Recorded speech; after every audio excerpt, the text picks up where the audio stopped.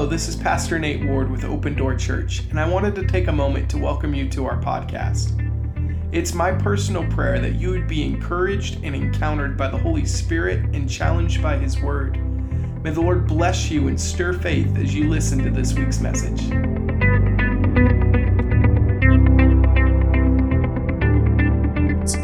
And so we're going to jump into some of the more difficult things that Jesus has to say, look at them from a biblical view, and then examine our lives under that microscope. And so Matthew chapter 7, beginning in verse 13, I'm going to read from the ESV this morning because, full disclosure, I lost my Bible, both of my Bibles. I have two Bibles I like to read out of. And for the last 3 weeks, I've not been able to find either one of them. And so I have my phone that I use to read my Bible on a lot, but there's just something about having my paper Bible that I like to use. And so I went back to an older Bible that I had, which is an ESV. And as I was reading this, the language just struck me very strong. And then I found my Bible just yesterday. It was in my closet, in a bag. I had used a bag to carry a bunch of stuff from the church up to my house, and there it was. Not important, but wow, you guys don't care. But I found my Bible. I don't know if anybody has ever lost a favorite Bible of theirs.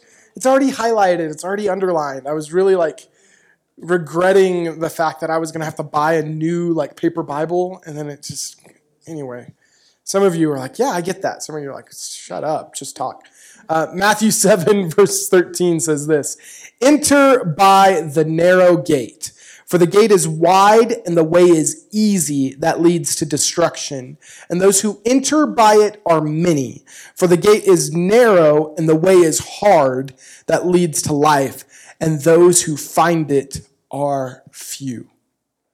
Those are the words of Jesus. That's the warning that he gives. It's not necessarily woo, amen, happy, a bunch of roses and flowers and stuff like this. It's a very serious statement that Jesus is making here. Enter by the narrow gate, for the gate is wide. Some say, and the way is broad. That word broad and easy are very, very similar in the Greek, but I want you to think about it this way. A road that is wide is easy to walk on, right? If you've ever been on hiking a 14er or something like that with a very narrow trail, it's easy to deviate from the path if it's small and narrow. So they're very similar in context, even in the Greek. That leads to destruction, and those who enter by it are many. For the gate is narrow and the way is hard that leads to life, and those who find it are few. This passage of Scripture is full of contrasting statements, the many and the few. There's two gates, there's two ways, there's two destinations. Jesus isn't just kind of overly simplifying these things because he's an imbecile or he thinks you're stupid, but very plainly the crux of Jesus' message here is that there are no shortcuts to God. There's no magic formula. All roads don't lead to Jesus. Following Jesus is difficult. It's not overly complex. In fact, I preached a series of messages, in the past on the simple gospel. But the reality is this, that following Jesus is difficult. Following Jesus is hard, but it's also pretty simple. Jesus doesn't make it overly complex to say yes to him, but that doesn't necessarily mean that it's easy. And a lot of theologians, a lot of scholars that I was studying were kind of arguing about this translation here, and they kind of talk about, well, I don't know if maybe we should paint this picture that following Jesus is hard. And just some of the commentators that I was reading, and I was kind of trying to think of what world they're on, if they've ever actually tried to seriously say yes to Jesus day in and day out.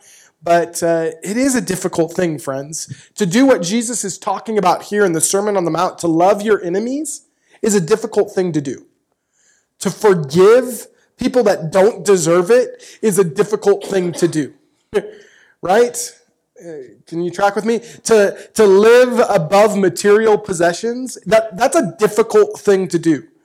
They're all impossible things to do without his help. And I make no apologies for this morning to tell you that following Jesus is hard. And if you feel like, man, this saying yes to God thing should be easier and you're continually meeting opposition and it's a struggle, I want to say that you're in good company this morning. If you feel like there's something wrong with me, I'm broken because, Pastor Nate doesn't seem to be struggling with this, or, Adam doesn't mess up like this, and all of these different thoughts that might come, I want to silence the lie of the enemy and tell you that we are all having a hard time following Jesus. And it's okay if that's you because it's difficult. Jesus very clearly says that it's difficult, but it's not impossible. And praise God for that. And so we're going to talk about this a little bit today. Is that okay? Yes. I want you to think about this. It's hard to die. It's hard to die to yourself continually. He never promised that it would be easy, but he has always promised that it would be worth it. I want you to think about this, that nothing worthwhile in life comes easily, right? It's one of the lies that our culture has fed us, that if there's any opposition to something, that it must be wrong. Like if you don't feel natural or good about something, then it must be time for a change, right?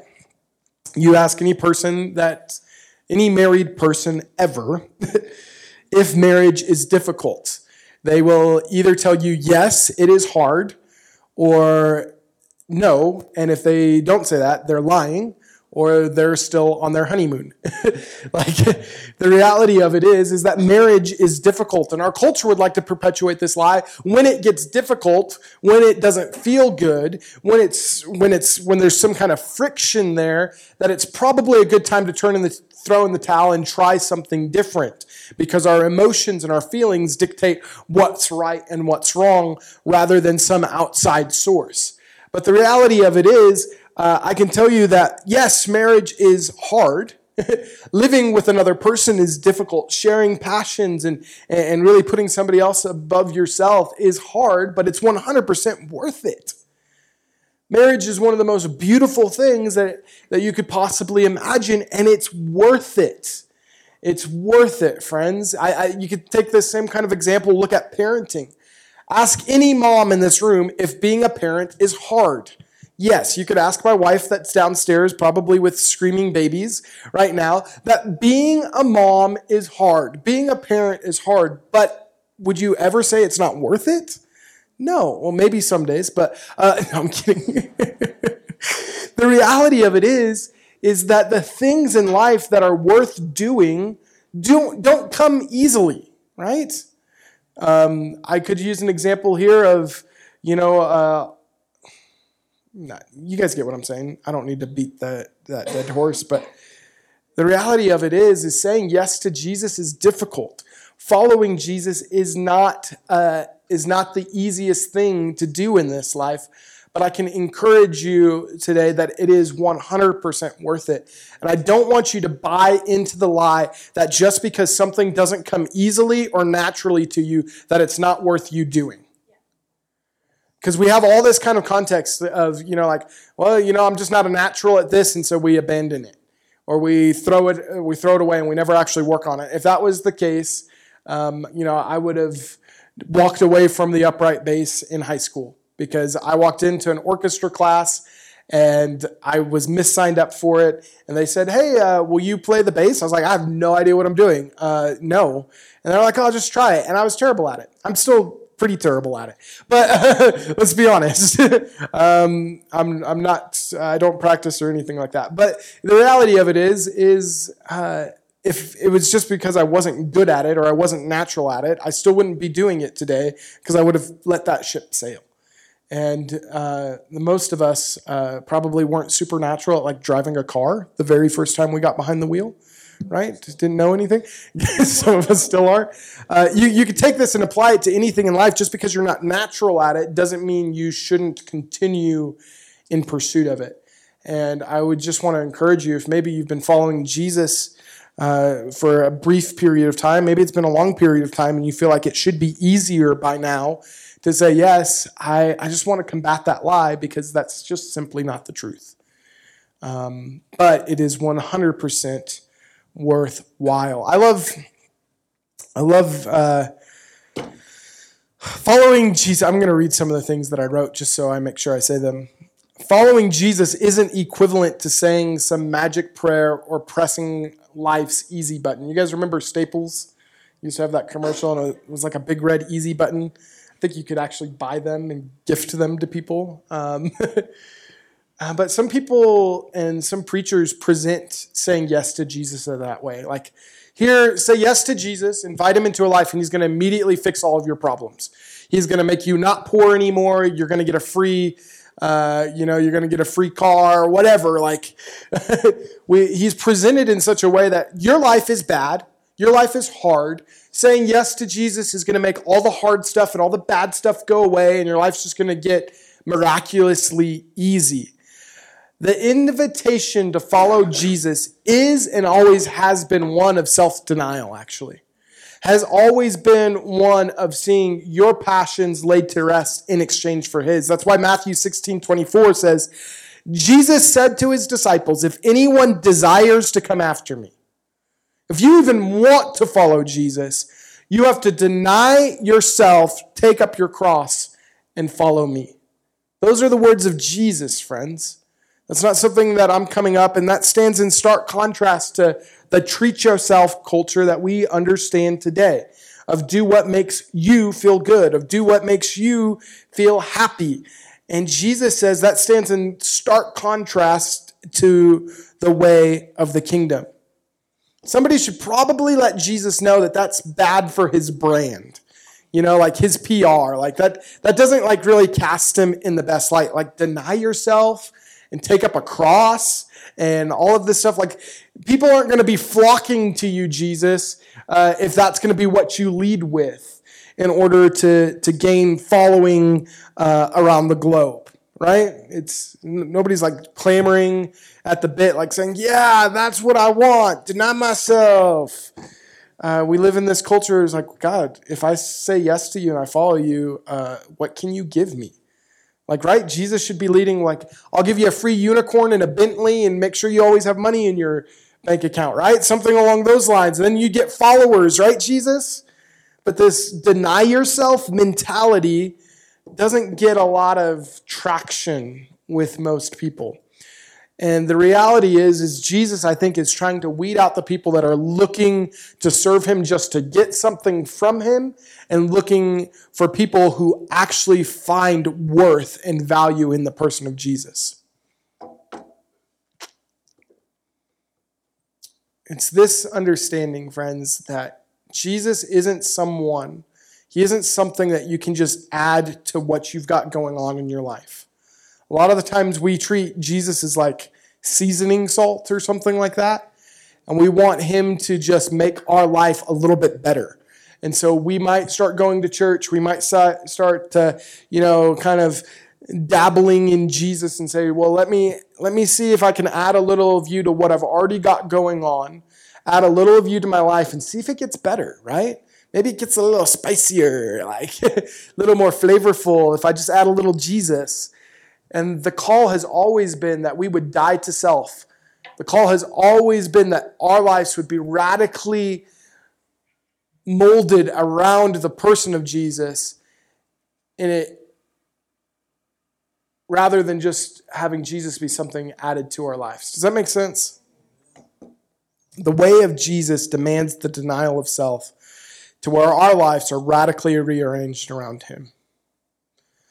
So, I mentioned this before. Those are some like pretty intense things that Jesus is saying here, right? We've looked at Jesus throughout his Sermon on the Mount, where he says stuff that's easy to get behind, like, yeah, treat other people, be nice, do good, right? Forgive other people. Don't look at women lustfully, right? Don't hate your brother. Don't judge people without examining yourself first, right? We look at this, pray to the Father and pray like this. When you fast and pray, do it with the right motivation. We look at the content of Jesus' Sermon on the Mount, and most of us can say, yeah, that's good. Like, yeah, that's all solid. We want that. And then he gets to this place where he starts talking about the narrow gate and the wide gate, the highway to destruction or the path to life, and it's pretty exclusive. And I love the fact that Jesus brings us to this decision and this kind of point where we have to kind of come up and develop a worldview. We have to decide what we're going to do with what he says. And I love what C.S. Lewis says about this in Mere Christianity. He says this. I actually put a quote and I asked, is it in there? Cool. Awesome. It's a long one. But it says this: I am trying here to prevent anyone saying the really foolish thing that people often say about him. I'm ready to accept Jesus as a great moral teacher, but I don't accept his claim to be God. That is the one thing we must not say. A man who was merely a man and said the sort of things Jesus said would not be a great moral teacher. He would either be a lunatic on the level with a man who says he is a poached egg, or else he would be the devil of hell. You must make your choice. Either this man was and is the Son of God, or else a madman or something worse. You can shut him up for a fool, you can spit at him and kill him as a demon, or you can fall at his feet and call him Lord and God. But let us not come with any patronizing nonsense about him being a great human teacher. He has not left that open to us, and he did not intend to. Those are some pretty wise words around the claims that Jesus makes and the things that he says. And you don't have the privilege to simply sidestep the claims that Jesus makes here in these warnings at the end of his sermon and say, we don't want to heed those. We don't want to take those with the same weight as all of the other stuff that is mainly positive that Jesus said. You know, mainly like good advice that Jesus says. We don't get to downplay or dilute his words. And so with that, let's look again at this passage of Scripture in Matthew chapter 7. Verse 13, enter by the narrow gate, for the gate is wide and the way is easy that leads to destruction.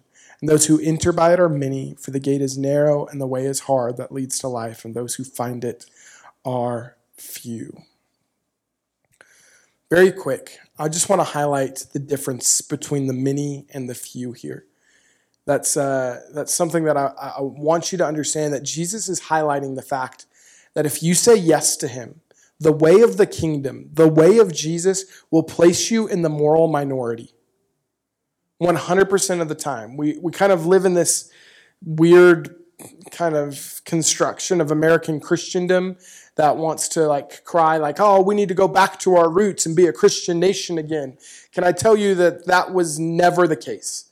Following Jesus has never been the popular opinion. It has never been the popular way. He never intended for it to be kind of the popular choice. It has always been and will continue to be, by definition of Jesus himself, the harder way, the lonelier way, the minority. And I want you to understand, when you say yes to Jesus, you will position yourself as an outcast to what the culture deems as normal. And so we should not be surprised when the rest of the world is not in overwhelming support of a message that stands in direct opposition to everything that they desire. To say yes to Jesus, to follow him, is to place you at odds with the culture, is to place you at odds with the world. And that is something that you shouldn't be afraid of, but I want you to be cognizant of the fact that you're in good company if you're not super... Anyway, I'm making up words and all kinds of stuff. I want you to recognize the fact that if you're not in the popular side of the world, culture, it's not necessarily a bad thing. You guys get what I'm saying. I should stick to my notes. But the many versus the few, that is something that Jesus wants to highlight here is the fact that to say yes to Jesus places you at odds with the rest of the world, in a sense. But let's look at the gates here, right? We've got a wide gate, a narrow gate, and this gate is the entrance to a path that Jesus would talk about. And so if we're going to define the narrow gate, I think it's very easy to look at Scripture and let Jesus do that for us. I think the narrow gate is very plainly speaking of Jesus himself. I believe Jesus spoke of himself as the gateway to God. And I say that because in John 10:9, he makes the statement, I am the door. If anyone enters by me, he will be saved. He goes on in John's Gospel in 14:6 to say, I am the way, the truth, and the life. He makes some very specific claims there, and he says this. This is kind of the part that people have issue with and take up arms against. And it's confrontational by design because Jesus doesn't want you to mistake what he's saying. He says, no one comes to the Father except through me. Jesus defines himself as the gate. He's very clear. He's the only way to the Father. You see, you could do everything outlined in the Sermon on the Mount that we've spent the last number of months kind of walking through. You could love your enemies. You could bless those who persecute you. You could pray. You could do all the things. You could not look at women lustfully. You could do whatever you want to talk about there and do it to a T. Well, I don't actually think you could, but let's say theoretically you did, and still miss out on this pathway to life because Jesus makes it very clear he is the only way to the Father. And so outside of him, there isn't hope for us to walk this road. And he says these things very plainly, very clearly, because there's no way to get on the narrow path outside of Jesus Christ himself. So if Jesus is the narrow gate, then we have this wide gate, the easy entrance, if you will, the one that's wide open, the highway to hell, if you're in the New Living Translation. It goes on and it says, I would just, I guess the easy definition then for what the wide gate is, or the easy way, the easy path, is anything that's not Jesus. Anyone that's not Jesus, and that's confrontational. You know, you could take the other world's religions, you could take the worship of self, any other ideology that's not Jesus, because those gates are all the same. They lead to the same path. They lead to the same destruction, and that's why it's wide. And you might say that's pretty narrow-minded, right? You might have this kind of idea that, well, Nate, you should open up your mind a little bit more if you're going to say that anything that's not Jesus is wrong. I'm not saying that. Jesus is saying that. And so by way I am saying that. I agree with Jesus. But contrary to what culture might suggest, being narrow-minded isn't 100% a bad thing. I want you to think about this for a second. Like, you take something as elementary, as basic as mathematics, right? It's a field of science that's very good to be narrow-minded in. We take 2 + 2 = 4. It will always be that way. I know that there's some weird people that think like Common Core math is destroying 2 + 2 = 4, but my wife is a teacher. I've walked through it. She's explained it to me. It does make sense. If in some kind of realm of learning, it does. But like, we take mathematics for simple, like 2 + 2 = 4. That's a pretty narrow-minded to say that 2 + 2 is always going to equal 4, right? It's not open to suggestions. It's not open to other views of thought. It's not open to what you feel 2 + 2 should equal. 2 + 2 = 4. It's this universal truth. And upon that simple framework, all kinds of things are built. Right?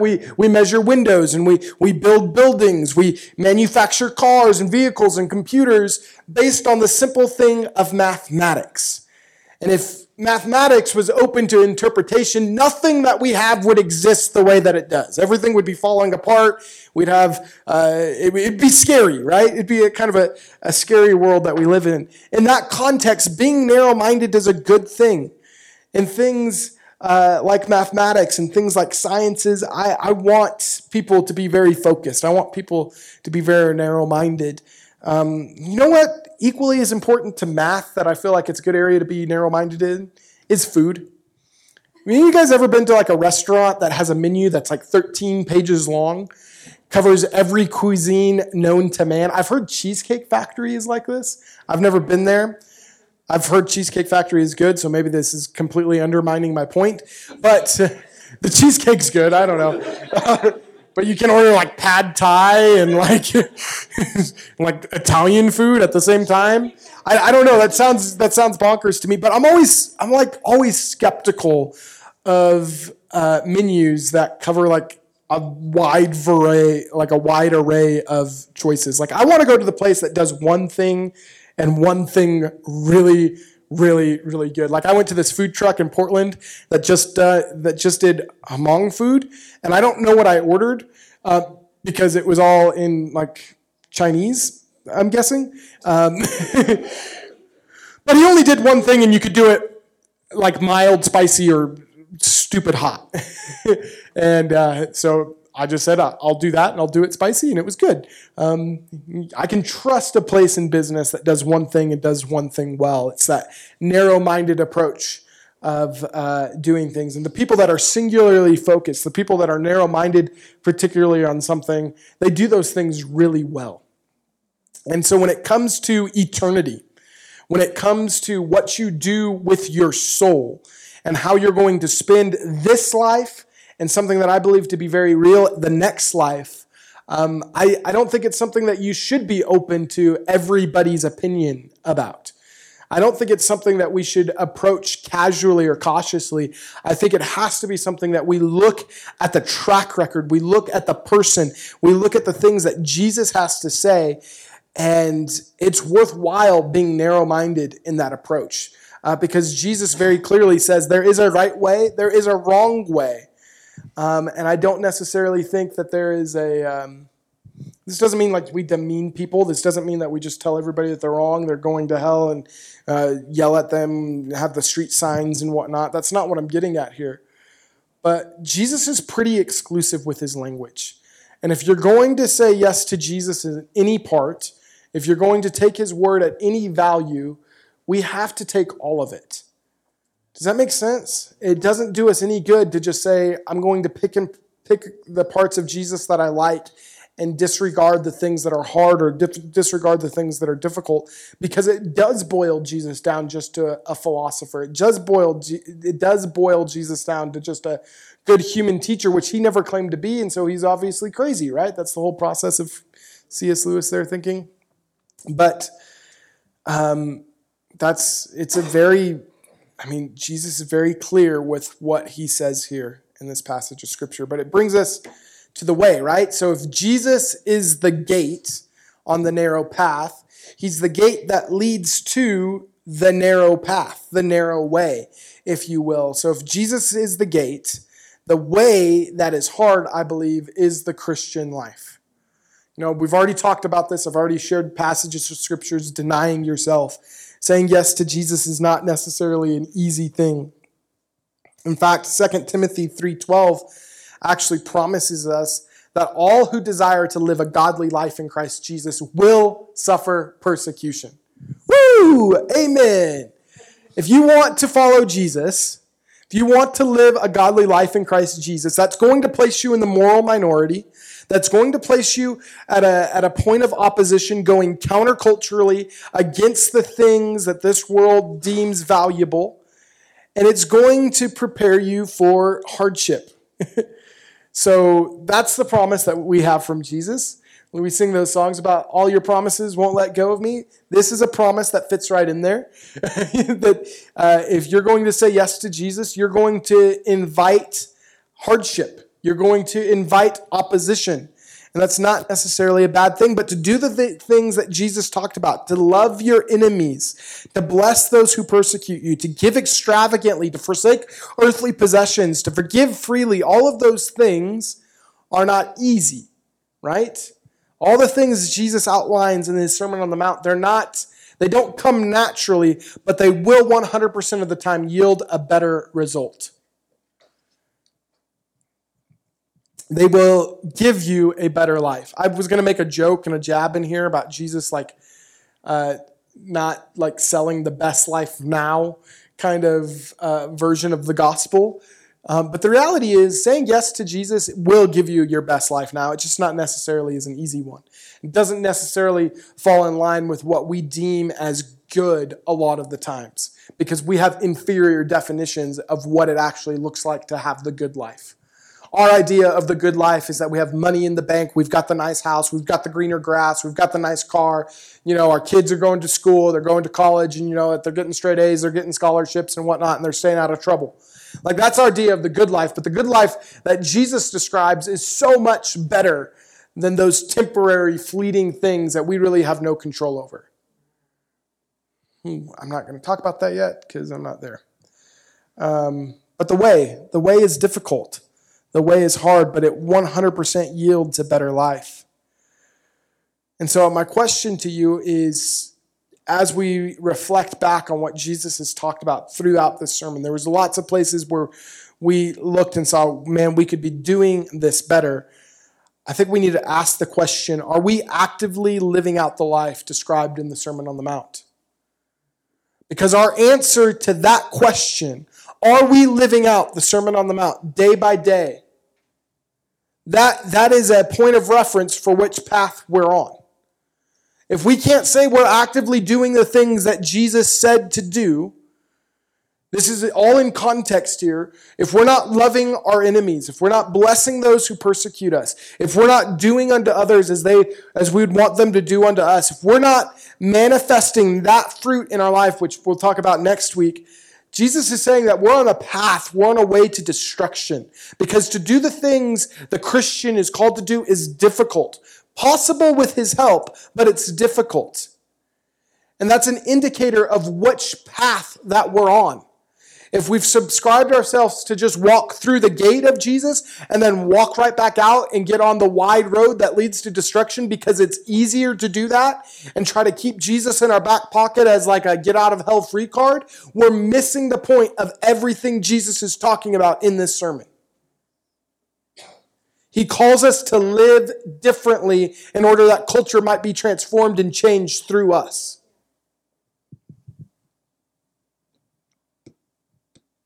Our answer to this question identifies what path that we're on, what way we're going. And Jesus says that many, if they were to answer that question truthfully, would discover that they're on the wrong path. People in churches, people here in this room right now, if we were to answer this question with 100% transparency, would probably be easier for us to say, I am not on the right path. I'm not following the narrow way. I'm opting for easy street. I'm opting for the broad road because it fits in line with my passions more. It makes me feel better about who I am to do this, rather than embracing the call to carry the cross down the narrow path.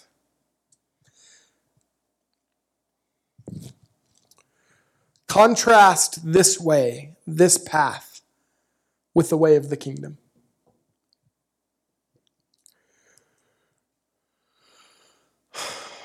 If we look at the way of the kingdom, the way of Jesus as outlined in the Sermon on the Mount, we compare that. We contrast that with the culture. We contrast that with the way of Pagosa Springs. The way of Pago Slow, right? You can get a hat downtown with like Pago Slow on it. And people got bumper stickers. It's like, it's the easy life. It's the good life. Let's just take it easy. Let's just relax. Everybody's on vacation. People drive like they're on vacation. It's great. You all seen this, right? It's this concept. It's this cultural thing. Our society, even here in Pagosa, it's built around doing what makes us feel good. Built around pleasing our desires and pursuing our pleasures. Can I tell you, friends, I don't wake up in the morning tempted to go smoke crack. That's good. That's a start. Yeah. I don't wake up in the morning like thinking like, you all thought I was just going to stop there. That's good, Nate. This is awkward. I don't like wake up in the morning like with this desire to just like go stab babies. I don't have these like terrible, like crazy thoughts that just make me like the bane of existence. Like I don't wake up thinking like it'd be a good idea to leave my wife and my family and my kids right now. I don't wake up in the morning thinking like, oh, it'd just be good to blaspheme God and like build an altar to Baal in my backyard. Like that's not the temptation. That's not the allure. The temptation for me, friends, is to buy into the lie of complacency. It's to buy into the lie of just being normal. Right? Don't take this Jesus thing too far. Just be normal so that, like you can go like walk into a store, have a conversation with somebody where you don't have to bring God up, and then you just like be normal. Go with the flow. Friends, can I be honest? That's a temptation that exists for each and every one of us. The allure of just fitting in. And as much as you don't like to claim your nonconformity and you're an individualist and you don't want to, the reality is it's easier to go with the flow. It's easier not to make waves. It's easier to not cause disruption. It's easier to not stand out. It's easier to just kind of put on your hood and just kind of walk by unnoticed. But the call of the Christian is not one for us to just go with the flow. The call of the follower of Jesus is actually one to stand out and stand in confrontation to the culture. To go against the grain and follow Jesus closely. Anyway, there is a temptation to be normal. There is a temptation to go with the flow, but that's not what Jesus calls us to. He calls us to embrace the narrow way, to embrace the narrow path, which is not easy. Many people aren't going that direction. Many people aren't going that way, but it's 100% worthwhile because the destination, right? Remember we talked about 2 gates, 2 paths, 2 destinations. The destination is very much worthwhile. Both paths end up in very, very different places, and Jesus is very clear there is an easier way to live life, to do the here and now, than saying yes to him. There is an easier way than saying yes to Jesus, but it's not better. Don't confuse those things. Easy does not equate better. Its end is destruction, and many are entering through it. Many are on that path. Proverbs 16:25 says that there is a way that seems right to a man, but its end is the way of death. There's a warning here, friends, that there is a way that seems right unto us. Seems more natural, probably. Seems right to us, but in its end is death and destruction. I don't know about you. We could argue theology and talk about, well, hell is it like a literal place of destruction or torment for thousands of years or for all of eternity, or is it just like annihilationism? All these things are bad. It doesn't really boil down for us to like get, we should, and we probably will, but for the sake of this context, you don't want that. Nobody wants death, right? Nobody wants destruction. Bad. You guys understand that? That's not what we want. But we contrast with the way of life that Jesus offers. Because I've always been a firm proponent that the goodness of God preaches better than the nastiness of hell. Because hell is bad, and you don't want to go there. But I don't want that to be the motivation for why you say yes to Jesus. I want you to say yes to Jesus because I believe there's a better way, and there's a here and now, and there's something to be had of him. And that would be said if we contrast this way of death that we just talked about with the life that Jesus has offered, with the life that Jesus offers, it's very easy to make a decision. John 10, we read it earlier, verse 9, I'll start there again. It says, I am the door. Remember Jesus talking about being the gate? If anyone enters by me, he will be saved, and he will go in and out and find pasture. The thief does not come except to steal and kill and destroy. I've come that they may have life and that they may have it more abundantly. I want you to know, friends, that this life that Jesus offers on the narrow way, on the narrow path, is one that is abundant and that it's full. And it's not just an end destination that we get there and then, okay, we suffer through this hardship and now all of a sudden, there's no more tears and there's no more pain. Yes, it's difficult. Yes, it's hard. But that life and life eternal begins now. It begins here when we say yes to Jesus. It's a life that's promised to be full. It's a life that's promised to be fulfilling. It's a life that's promised to be exciting, to be adventurous, to be full of Him. And so while I talk about following Jesus, saying yes to Jesus being hard, can I tell you, friends, it's been the best journey that I've ever been on. It's been the most miraculous. I wouldn't trade a day of any of it, from even when it's been hard and difficult, to say yes for a day without His presence and everything that the world has to offer, because that's what's different between saying yes to Jesus and not, is the fact that everybody in this world universally suffers. Regardless of your worldview, regardless of whatever God you pray to, regardless of, if you're old or young, if you're rich or poor, suffering exists in this life. Toil exists, and I believe it exists because of the fall of man in sin. It was never in God's initial design. But I talk about life being hard. Universally, life is hard. Right? Anybody ever had a friend? Anybody here ever met another living person? Yeah, okay. Yeah, people stink sometimes. And life is hard.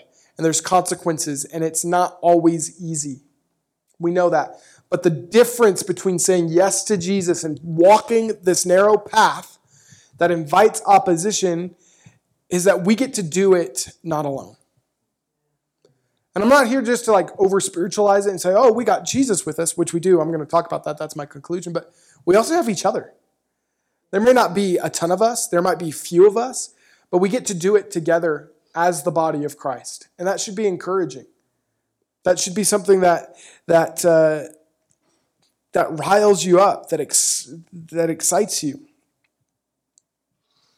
But I want to end with this because I feel like one of the most beautiful promises of Jesus is found in John 16. He's just said all these things to his disciples. You should read John 14 through 17 all the time. It's actually missing from most of my Bibles because it falls out. But Jesus says in John 16:33, "These things I have spoken to you, that in me you may have peace. In the world you will have tribulation." That's a great promise, Jesus. "But be of good cheer, for I have overcome the world." And I want to tell you, friends, saying yes to Jesus is hard. Following Jesus is probably one of the most difficult things you could ever sign up for, ever do. But the beauty of it is that He doesn't leave you to try to figure it out in your own strength. But that He promises to send a helper. He promises to send His Holy Spirit. He promises to be with you. And the fact is, He has overtaken and He has overcome the world. And that should be a place for you to be excited about. Thank you for listening to this week's message. Our ministry is made possible entirely by the faithful generosity of people just like you. If you were blessed by this message and would like to partner with what the Lord is doing in Pagosa Springs, visit us online at www.opendoorpagosa.com. Here you can give, see our service times, and stay connected with Open Door Church. We hope to see you soon.